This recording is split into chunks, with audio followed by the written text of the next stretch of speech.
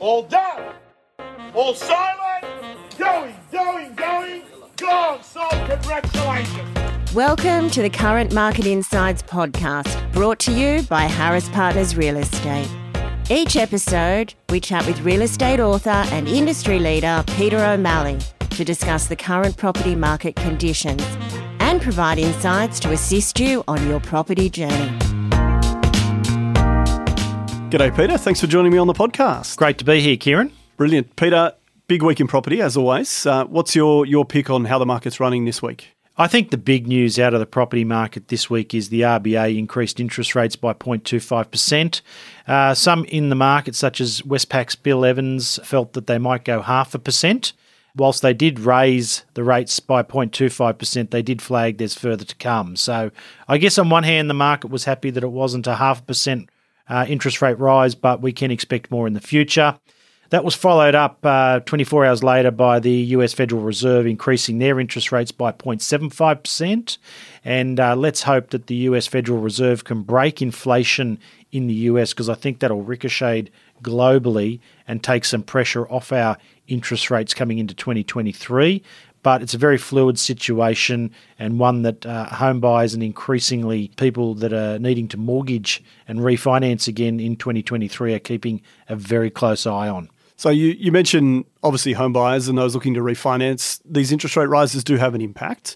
0.25, 0.75. What's the reality like for people on the ground at the moment? What are you seeing out in the market? I'm increasingly seeing homeowners that are modelling what these higher interest rates mean for them personally in 2023, and they're becoming increasingly uncomfortable, if I'm honest, Kieran.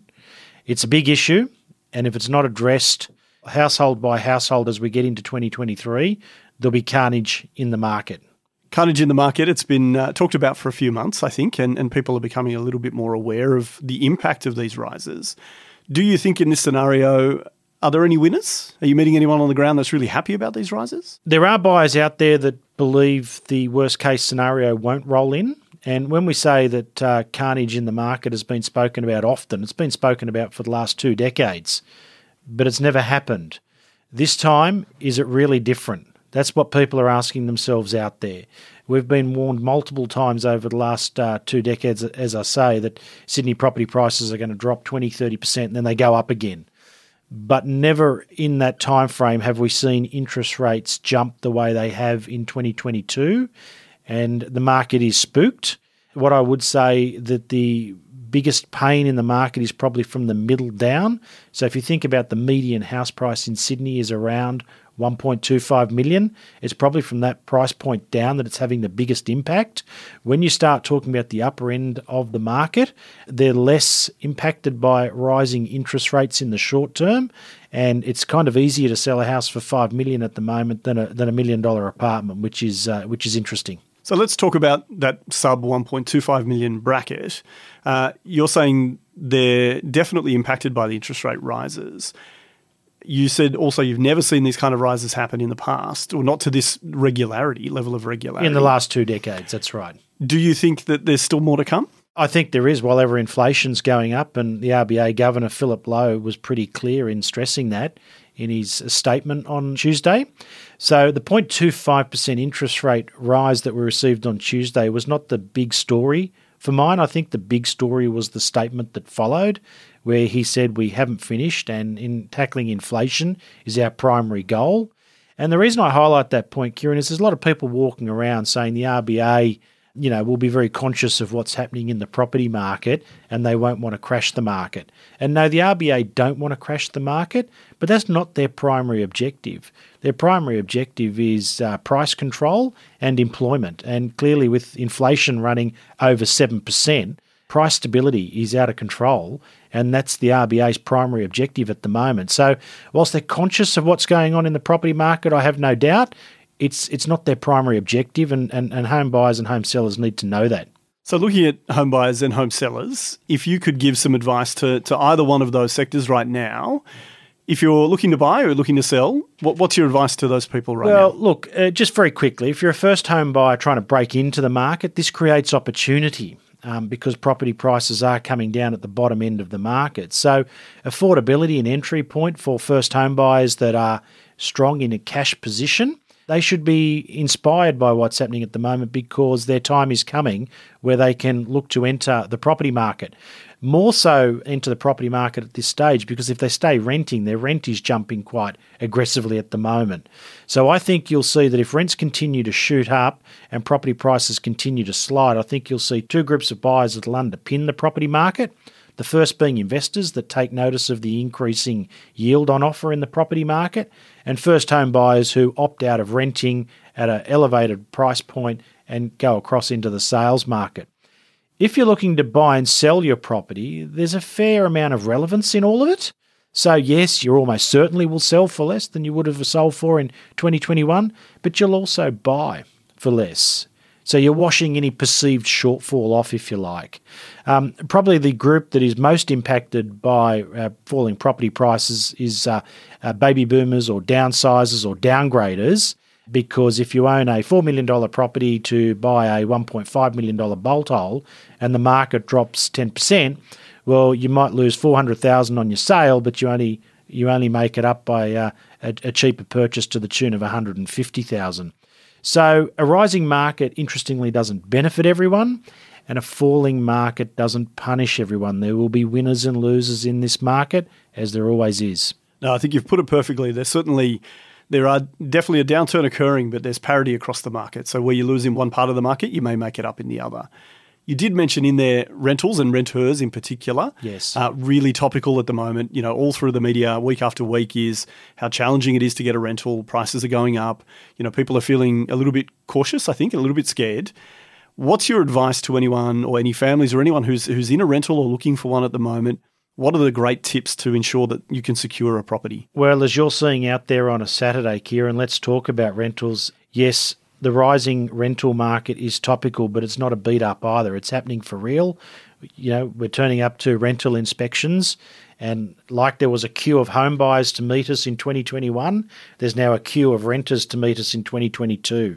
So the media have been calling the current rental market a rental crisis, and I would put it to anyone that this is not a rental crisis. This is a market that has simply recovered and risen a little bit post-COVID.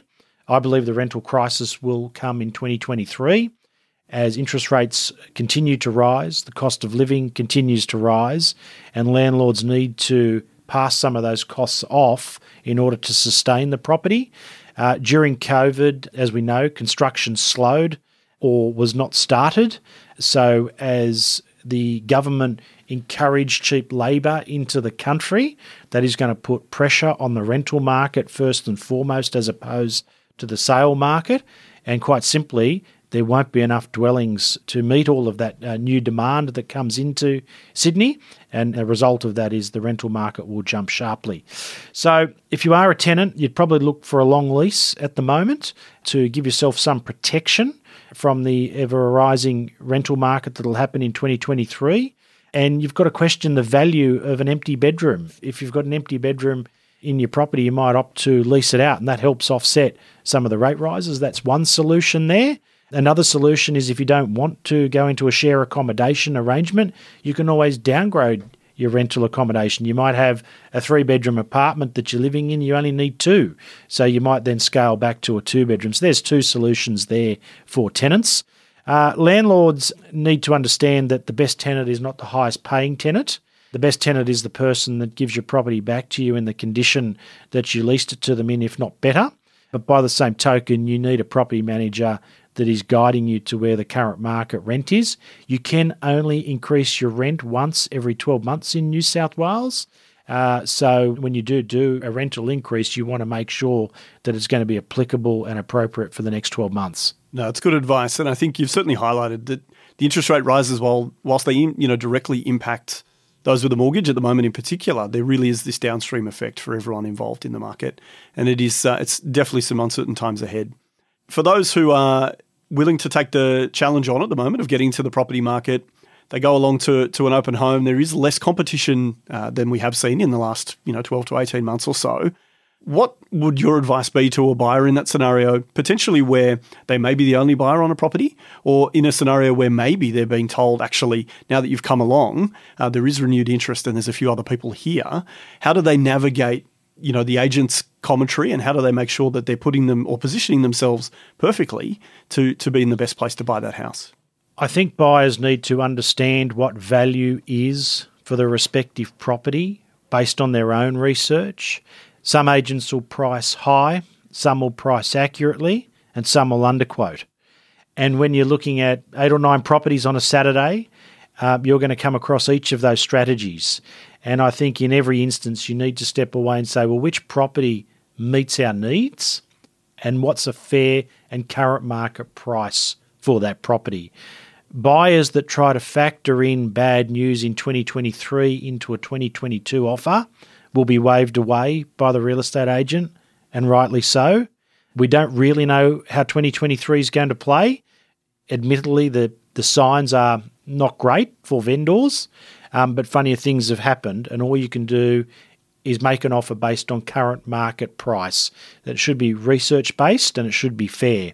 And if you are trying to find a bargain, take advantage of a vendor, you'll probably miss out, and then you'll be upset, and it's your own fault. Good advice as always, Peter. That's all we have time for today. Thanks for joining me on the podcast. Pleasure, Kieran. Thank you. Thanks for joining us on the Current Market Insights podcast, brought to you by Harris Partners Real Estate, the podcast providing real estate insights you won't find anywhere else.